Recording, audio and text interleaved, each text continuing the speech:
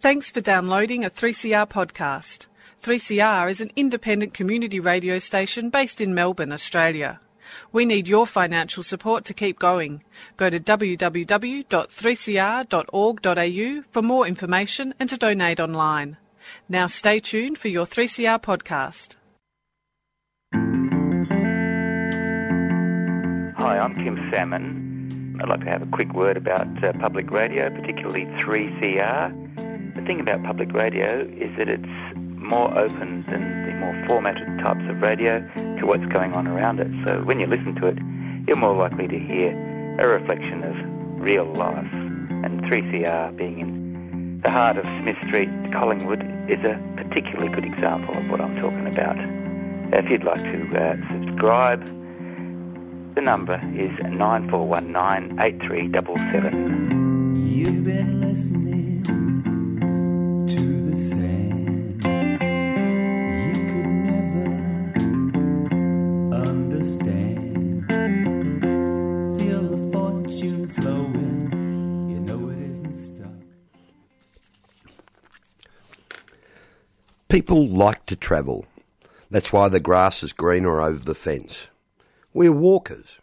Our natural means of travel is to put one foot in front of the other.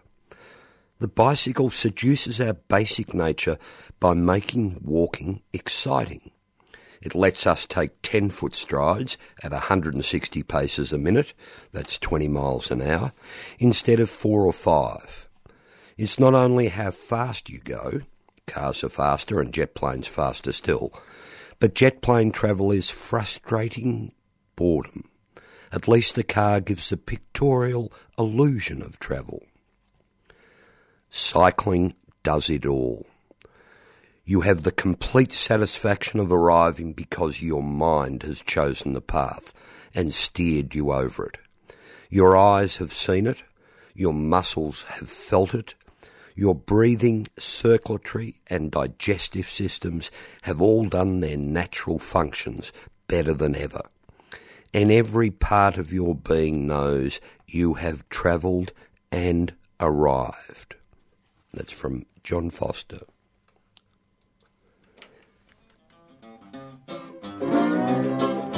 Pedal your blues away. Forget all your troubles away. Hop on your bike anytime you like and pedal your blues away. That's right. Bring down the cadence a bit. Sit up in the saddle, take a breath, step away from the bike. You're listening to the Yarrabug Radio Show here on Community Radio 3CR. That's 855 on your tranny or on the web, podcasting. Many thanks to Amy Goodman and Democracy Now!, always keeping up with what's happening in the American political system. And welcome to Nick Dow from Melbourne Bug. Good morning, Nick. Back again because we're trying to do two shows that are a superficial look at traffic management in cities. This week, today we'll be concentrating more on air quality in our cities. But first, I've got to say it is one of those beautiful Melbourne days today. There's a light sprattering of precipitation, and it's a lovely day. Nick, have you got a bike moment to share with us? Kick off. Oh, I could go a little bit into the past, but am I on? Yep, I was sorry. going down Swanson Street and there was a roadie next to me and he decided he was going to get in front of me. So I channeled Daniel Andrews and thought, I'll be having none of that. Oh, by the way, I'm riding a 25-kilo cargo bike with a 20-kilo dog sitting in the front. And he's under 8 kilos. Yeah. So anyway, I just pushed on the pedals a bit harder and he couldn't get past me. We got to a set of lights and he said, wow, he said, we were nearly breaking the speed limit. There we go. You should self-style yourself on the man with rubber pedals. Oh. They just can't leave him alone. I'll have to look into that. It's not the bike, it's the legs. There we go. It's the heart. It's the muscles and the digestive system. one of those classic ones. I'm walking the dogs in the park and it's a Sunday afternoon and the 5-year-olds are obviously a little bit down their track and bike riding, but now they've progressed to chasing each other around the park. It was quite funny to watch. Little bit of news. Oh, I've got a bit of a frog in my throat, excuse me. A little bit of news. Purposely didn't mention the Tour de France 2 weeks ago, and I wasn't going to mention it today, but it seems to have descended into hell on wheels. There was a cyclist thrown out of the Tour for punching and fighting. There's been a lot of crowd participation in the sport, and I think for part of the reason why I haven't started watching the Tour this year is it seems to be descending into one of those horrible examples of a corporate-controlled sport, and that's notwithstanding the beautiful scenery from France. Nick Molenbug of Moreland Council have released another strategy, transport strategy. Yeah, we see them come and go. We do. Interesting. It's fact full of information. Obviously, councils like Yarra and Moreland population are growing. The demographics of the population are changing as well, and they need to then rearrange and look forward to how they are going to accommodate those increases. You see, what matters is the facts on the ground, and Moreland Council's been sympathetic to developers who want to build without any car parking. So that's a good thing, because that changes, it changes the nature of the suburb in favour of walking and cycling and public transport, just because it changes the facts on the ground. But strategies come and go. I've participated in Moreland Council strategy exercises for the last 20 years, and I've given up, really. There needs to be, you should be able to take your council to VCAT when they bring out a drawing or make a proposal that you can demonstrate is contrary to their strategy. The strategy should be a legal document that's enforceable. Well, we've had the case this year of something that's not a strategy that's in legislation about improving bike paths along major road changes, and they can dodge that. Yeah, and that's even in law. Strategy isn't even law. It's just a piece of paper that the engineers don't bother reading in any council, as far as I can tell. They're written by the strategic planners, and then the engineers just ignore them and get ahead with what their training and their inclination tells them to do, which is to stuff as many cars in as possible.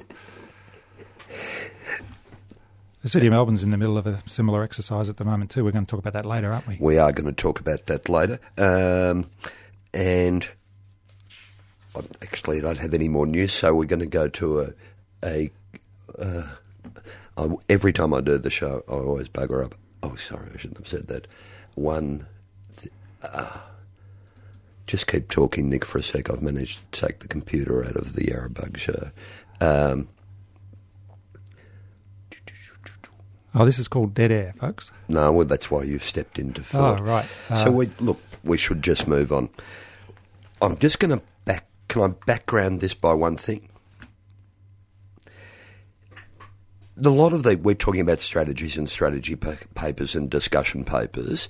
Sometimes these things have they all do have an awful long time lead up and, of course, a time at the other side.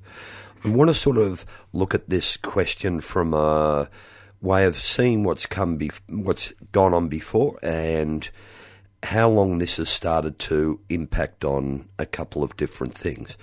If I just start off with the advertising campaign in the late 90s and the early 2000s to sell people on the idea of diesel cars. It was a very deliberate program to make diesel cars, especially European-made diesel cars, more popular around the world. And that was a fairly committed campaign. And most of it was sold on diesel cars being cleaner, more efficient, and better for the environment.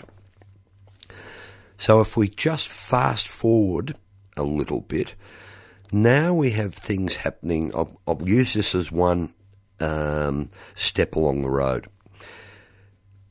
Britain's a member of the EU, and it hasn't left it yet. And being a member of the EU, then it is subject to the laws and regulations of the European Council, one of them being air quality.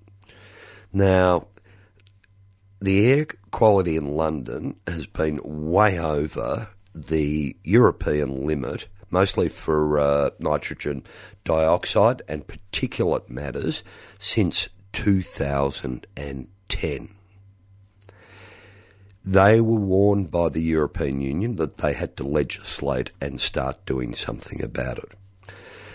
Before David Cameron's election, they went to the Parliament, or they put a plan up to the High Court, and the High Court knocked it back. There is still no plan about how to bring down London's particulate and nitrous oxide levels.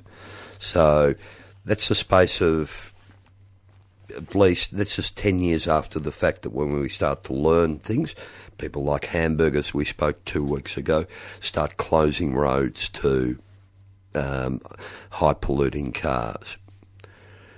Are we getting any closer to that? Have we got an air quality standard that we have to live up to? There are some standards. Parts of Melbourne's west are breaching the standards on a regular basis, exactly the parts that are going to get all the trucks out of the Westgate boondoggle. It'll get worse. Melbourne is nowhere near as bad as some cities like London and Paris, and don't even think about Shanghai and Beijing and other Chinese cities. And so we're a bit complacent here, but, these are average figures. If you're sitting on Lonsdale Street on the tailpipe of a diesel bus, you're copping hundreds of times that limit, whatever the average is. On certain days, Melbourne's worse than on other days. The thing about diesels is, I can't remember the specifics, but at least some European countries were actually subsidising diesel passenger vehicles because they bring down carbon dioxide emissions. Yeah, and pump up nitrogen dioxide levels and particulate levels. Well, in order to get around that, the car company's obliged by fudging the figures. And, Volkswagen was only the first to get caught. They're all doing it. And that's gone on for a couple of decades, and all those cars are still in the fleet. And they're here too. And the City of Melbourne's discussion paper says that 5 of the 6 popular types of car in Australia are diesels. Yeah. Passenger cars. And even their emission standards fall below what the EU or America would have coming out of the end of the tailpipe. Well, what their emission standards are, there's actually a lot more coming out than the emission standards allow for, yeah. What I'm trying here, so in London, England, Europe, and Manchester suffers from just a worse problem. The mechanism is that the EU regulations say you must have an effective policy to get these levels down. And they've tried to put 2 things to the High Court, been knocked back twice. So they're trying to enforce the regulations. But you can see this is nearly 15 years of obfuscation about how to get it done. Yeah, that's in the EU. Here we're not even trying. No, that's what I'm saying. But we haven't got something like that to say, this is a standard that you need to apply to the air quality in your city. Well, there are air quality standards. The EPA publishes their reports, and like I say, Melbourne is generally within the air quality standards. We don't have a problem of the scale of Manchester or London. That doesn't mean we should be sitting on our hands and not doing anything about it. And in certain areas, like in this central city where I live, it's a lot worse than the average. Of course it is. And Melbourne's west, as I should mention again. It's and look, I shouldn't pick on England because they're not the only way. The EU Commission singled out UK, Germany, Italy, Luxembourg over their alleged failure to have effective, dissuasive penalty systems in place to deter car manufacturers from breaking the law. And one of the industry commissions said, we will only succeed in fighting urban pollution if the car sector plays its part. Manufacturers that keep disregarding the law have to bear the consequences of their wrongdoing. They're actually targeting the manufacturers as well. What you just read out says they're targeting the government for not enforcing it on the manufacturers, so it's the government's fault. Apparently not the manufacturers' And probably fault. playing on the company's social conscience that actually if you don't apply to these standards, we can shame you into actually not doing it. Yeah, but it's true. When it comes out, it's very embarrassing for the company. Obviously, it doesn't stop them from doing it because they've been doing it. Yeah. They think they can get away with it. And that's the same of criminology generally. Laws are only effective if people have a high probability, if they feel that they have a high probability of that will be detected. That's not what the head of the IPA says. Who? Anyway, And look, The Gina Reinhardt Association you're talking about? yes. Anyway, no. Look, and I should move on from this because I'm trying to look at how politically you can start to enforce these things. So the Mayor of London next year wants to put two more zones in the London traffic. So if you emit a certain amount of emissions, you will pay more to come into those ring roads around the city. Yeah, I mean, people talk about a congestion tax for Melbourne, and again, it hasn't got legs. We're prepared to allow private toll road owners to fleece the public, but we're not prepared to pay to put our cars on the roads that are already crowded, where we're polluting and where we're taking up space and getting in everyone's way. Some people say congestion isn't bad enough to need a congestion tax. The reality is it's just politically unpopular. Yeah. Yeah. But this isn't a congestion tax. This is if you're driving an old diesel and you want to drive it into the two inner rings of London, you're going to have to pay a lot more to get there. Well, everyone's paying. That's the congestion tax. I know, but this is on top of it. Polluting cars pay more. That's Yeah, right. And, look, pricing's quite a good mechanism because if you really need to do something, you can still do it if you're prepared to pay, but it just changes the averages. And people make different long-term decisions. So it's quite a good way to go. And, we've got the technology. We could put toll gates all around the inner city and charge to get in there. This is part of this whole thing. I mean, the push has really come, this push from the Mayor of London came from a study done around schools about the air quality around schools. This is where it originally started from. So the estimation is that there are probably about 40,000 deaths a year in the UK from air pollution, as well as the big thing that's happening, of course, if you start to get distressed or pollution in your lungs when you're a young age, you actually have lifelong health consequences. Your lungs don't grow properly. You're more susceptible to asthma, and I think everybody can see that the asthma rates are rising. This can be driven from that end as well. The UK is also the place where individual schools are making rules about not being able to drive up to the school with your kid. And that's why. They're having a thing they call park and stride, where you have to park half a mile away, and there's no cars around the school, and so the kids who arrive by walking or cycling are a lot safer. That's just that grassroots action by individual schools. Yeah. And now backed up by health studies that show that actually the cars are doing damage to the children. Still, it's still hard to push it through. Yeah, well, I mean, the UK has always been very car-centric. The wealthy people got the cars first. But it is still has got a lot of older cities that were built before the car. It's not a wide open spaces country like the US and Australia and Canada. And so they're making, they have their problems are worse and they're making more progress. Here we're just so much in love with our far-flung suburbs and our wide roads. Oh, Not prepared to make changes. It's the Australian way. It is. Part of the point is, and if we speak about Volkswagen and all this publicity, Volkswagen's not going out of business anytime soon. Look, I haven't looked at their balance sheet. Volkswagen are interesting. They're about the only company that didn't get merged into one of the four big giants of the motor industry. But other than that, I can't. Their shares have fallen, but they haven't fallen to zero. So, yep, you're absolutely right. They're still there. I mean, they won't fold because they'll just change what they do. They'll keep making cars. Yeah, and they'll now start to comply with the law. Oh, maybe. I'll find new ways of getting around it. All the car manufacturers are ready to go with electric cars. The government can switch them on. I mean, you notice that France wasn't mentioned in your list of countries that the EU pointed their finger at. Targeted. No. It was mentioned in the air pollution statistics. Those four I mentioned were the ones that haven't created any legislation to make car manufacturers stick to the regulations. Yeah, and Paris is the city that's getting rid of cars faster than anywhere else. Well, that's not true. Oslo's getting rid of them much faster. Getting rid of them completely in the city centre, and that's a plan. But France generally is doing a lot better. Don't know why. They have more diesel cars in France, so that's the other problem. Do they? Yes, they do. Well, I can see a solution there, because when you outlaw them all, it means they'll lose a lot more cars than anywhere else. And the roads will be a lot nice and empty. We can't even get governments to make regulations that actually make it the air that we breathe safe. No. And when they do make the regulations, they don't enforce them.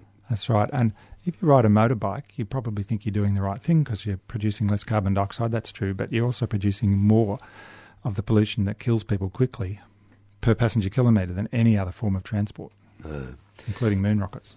My memory's not good. How long did it take us to get rid of lead in petrol? Well, I guess what you're asking is when did it go When out? was the decision to say we should ban this It's stuff? several decades ago now. You know, you can now drink the tank water that comes off the roof of your house. You couldn't do that before because of lead pollution. But they replaced lead with other anti-knock agents. Yep. I think, are they called polyaromatic hydrocarbons? They're off the chart for cancer risk. No. And the EPA refuses to have a standard for them. So this is what I mean. We actually knew lead was damaging people, but it still took us a while to do it. But when we decided to take it out, we did take it out. That's right, and we replaced it with something that's probably pretty bad, but nobody wants to know about that. When we discovered that CFCs were damaging the ozone, that didn't take long to meet together and come into an arrangement. That's often cited as a big success. The reason is that there are alternatives. Yeah. It's interesting that some factories in China have been producing it again illegally, Yep. and they're admitting to it now. And this was detected. But yeah, no, that's a success story. So why is it so difficult to do with cars? Simply because people are wedded to their cars. It's a massive industry. And the alternatives are things like public transport, buses, bikes, etc. That people, the man in the street doesn't want it because they don't understand the change to their lifestyle. And they view the car, I have some sympathy with them, the car is a necessity for their life because of the way we've built our cities. Our cities, yeah. So it's much harder to shift. So that regulation, that planning is all top-down. Not having a regulation to that's to what actually regulation and planning penalise. is. That's what regulation and planning is. It's what governments do. Yeah. Individuals make choices to, use public transport or ride a bike or get an electric car or put panels on their roof. The problem with that is that, why should the individual bear the cost when everybody else is still going to hell in a handbasket? So you need government regulation to achieve, the big changes. But it's interesting, again, the federal government's doing nothing much about greenhouse gas emissions or worse. And the states and the cities and the private companies are doing it. No. And, we'll exceed the targets that the federal government wants to set before they even get their plan in place because of what others are doing. So there's room for grassroots action but there's an important role for government. Yeah, so the big miner in South Australia builds a solar panel plant. Why do they build that? Because they want to have energy security. It's cheaper. Yeah. As well, yeah. So it's happening, but the change to the roads is much harder to make it happen for sort of ecological reasons, because obviously no one wants to ride a bike when they've got to share the road with the killer cars. And so, nobody's swimming across the river, so we don't build the bridge. No. Look, I can't... I put the link up to the Institute of Sensible Transport's report up on the website last week, up on the podcast. It's worth going back and having a look at that if you want to get a snapshot of what Melbourne's air quality looks like now. And it's then tied into how are we going to... we signed the Paris Agreement. We've got to meet that, 26 to 28 reduction by 2030, isn't it? Yep.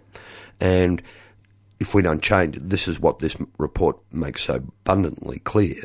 If in a no-change position, we're way over that. Even with a fairly strong change, we will struggle to meet that target. Yeah. It's interesting that it was Tony Abbott that signed up to Paris, but then did everything possible to undermine actually achieving the goals. But even Paris is too little too late. So we're back to talking about carbon dioxide emissions now. In the overall scheme of things, yeah. Yeah, and, we need fast action and we need decisive action, so why are we building massive freeways? No answer to that question, is there? Well, I'm certainly not going to try. It doesn't make sense to invest. You could say, electric vehicles are coming. Yeah, but, too little, too late. Too little, too late. And there's massive embodied energy in them. It's not a coherent policy. And of course, the other thing is that this report, I would still encourage everybody to read it. There are some wonderful examples for traffic calming in London, San Francisco, Amsterdam. Oh, look, even our engineers know how to do it. Yeah. So it's not a locked away in a Soviet safe about how do you calm roads down. Like the Novichok formula. Yeah, but I mean, actually in the report, it highlights, he does the numbers that if you replaced all the cars with electric cars. What's the embodied energy in replacing the entire car fleet? And what would the subsidy have to do to buy all the old cars and trash them? The estimate is our electric consumption to go up by 84%. Yeah, that's at the household level. And households don't consume all the electricity. No, we're just talking about the driving the car, that's electric right, car. The households replacing their car, yeah. So in terms of the country's overall, that's right. And so how would you do that? Well, you'd have to put a tax on the electric cars so that they paid for extra renewables. Otherwise, they would just extend the life of the coal-fired power stations to meet the demand. Where are you going to get the electricity from? Oh, well, you'd have to build renewables. We can build the renewables. Yeah. That's not a problem, but it costs money to build the renewables. I know. And we're building them as fast as we can go at the moment, as fast as policy is driving them. And it's still like we're 30, 40 years off getting rid of fossil fuels. So if you double the consumption of electricity by putting the cars on it, you're going to double the time it takes or something to get rid of the coal-fired power stations, unless you force the electric cars to also invest in renewables. But, of course, you don't want to provide negative subsidies to electric cars, so that would mean you'd have to make sure the petrol-driven cars are paying even more. And, of course, it would make bad emission... Now, can you see any Premier doing that? Give us a sec. Ineffective coal-fired power stations a longer life. Well, that's right, because you'd have to meet all that electricity demand, unless you ramped up the renewables, which would require massive financial intervention. So the petrol cars would have to pay for it. I mean, it's just politically not feasible. Even if I was the Premier, I probably couldn't get away with it. So you have to find other ways of doing it. And you certainly don't go building massive freeways. It just makes it harder. So that's today's decision. So just to paraphrase a couple of things, so if we're looking at Europe, England, as we've looked at about air quality, they've got regulations, go to it. Here we've got nothing. And you can tell by the way Melbourne City Council's approaching this and other councils are approaching this at a local ground level at the corner of Collins Street and Swanson Street. How do you get that bit? We haven't even got the regulation. Well, this is an example where... don't wait for the federal government. Don't wait for the state government. The city can do it. No. Collins Street is a local street. As we discussed 2 weeks ago, it's not a declared road. The city can do things. The city, and in its discussion paper, it's got a what if. It says, what if there was no through traffic in the Hoddle grid? There was only local access. Well, I can tell you what if. There'd be about 1/10 of the cars and trucks. Yeah. There's an amazing amount of through traffic in the city. The city has it in its power to do this, and it can do it without waiting for governments. Yeah. So absolutely, a lot of people say the future is probably in the hands of the cities because governments are owned by the fossil fuel lobby, and Transurban and so on. So they've found a way of neutering, or in Melbourne we've found a way of neutering the Melbourne City Council. When I was talking about Sadiq Khan making those new regulations, high emission circles, he controls London. Yeah, he's the government of Greater London, and he's got a lot of independence. The councils in Australia are the creature of state government legislation, and the state governments can do whatever they want. They can sack the council, they can direct the council, they can put on administrators on and so on. But I've watched the City of Melbourne negotiating with the state, and the state's also got a lot of other levers, like in near the bottom of the Tullamarine Freeway, they wanted to take some of the parkland to make the road wider, and the council said no. So Vic Road said, OK, we're not going to give you any money for anything. Yeah. So, no pedestrian crossings, no money for changing local streets. That's in any other circles, that would simply be called blackmail and extortion. And the council had to give in and give up some parkland. So councils are pretty much under the thumb of state in a lot of ways. But the City of Melbourne is the most powerful council. They carry a lot of weight and they negotiate with the state. Sometimes the state says no, but there are some things the state would find very hard to say no to. Yeah, and if you look at this on a longer time frame, if the next 10 years, which Melbourne City, they're trying to look forward 30 years and to look forward about what it's going to look like and what the air quality will be like. Hey, you just need to look out the window. You're starting to sound like you come from Microsoft again. Well, it's there on the streets right now. I mean, it can't get worse. They're already clogged. Right. We're going to wrap it up. Nick, thank you very much for coming in. Great pleasure as always.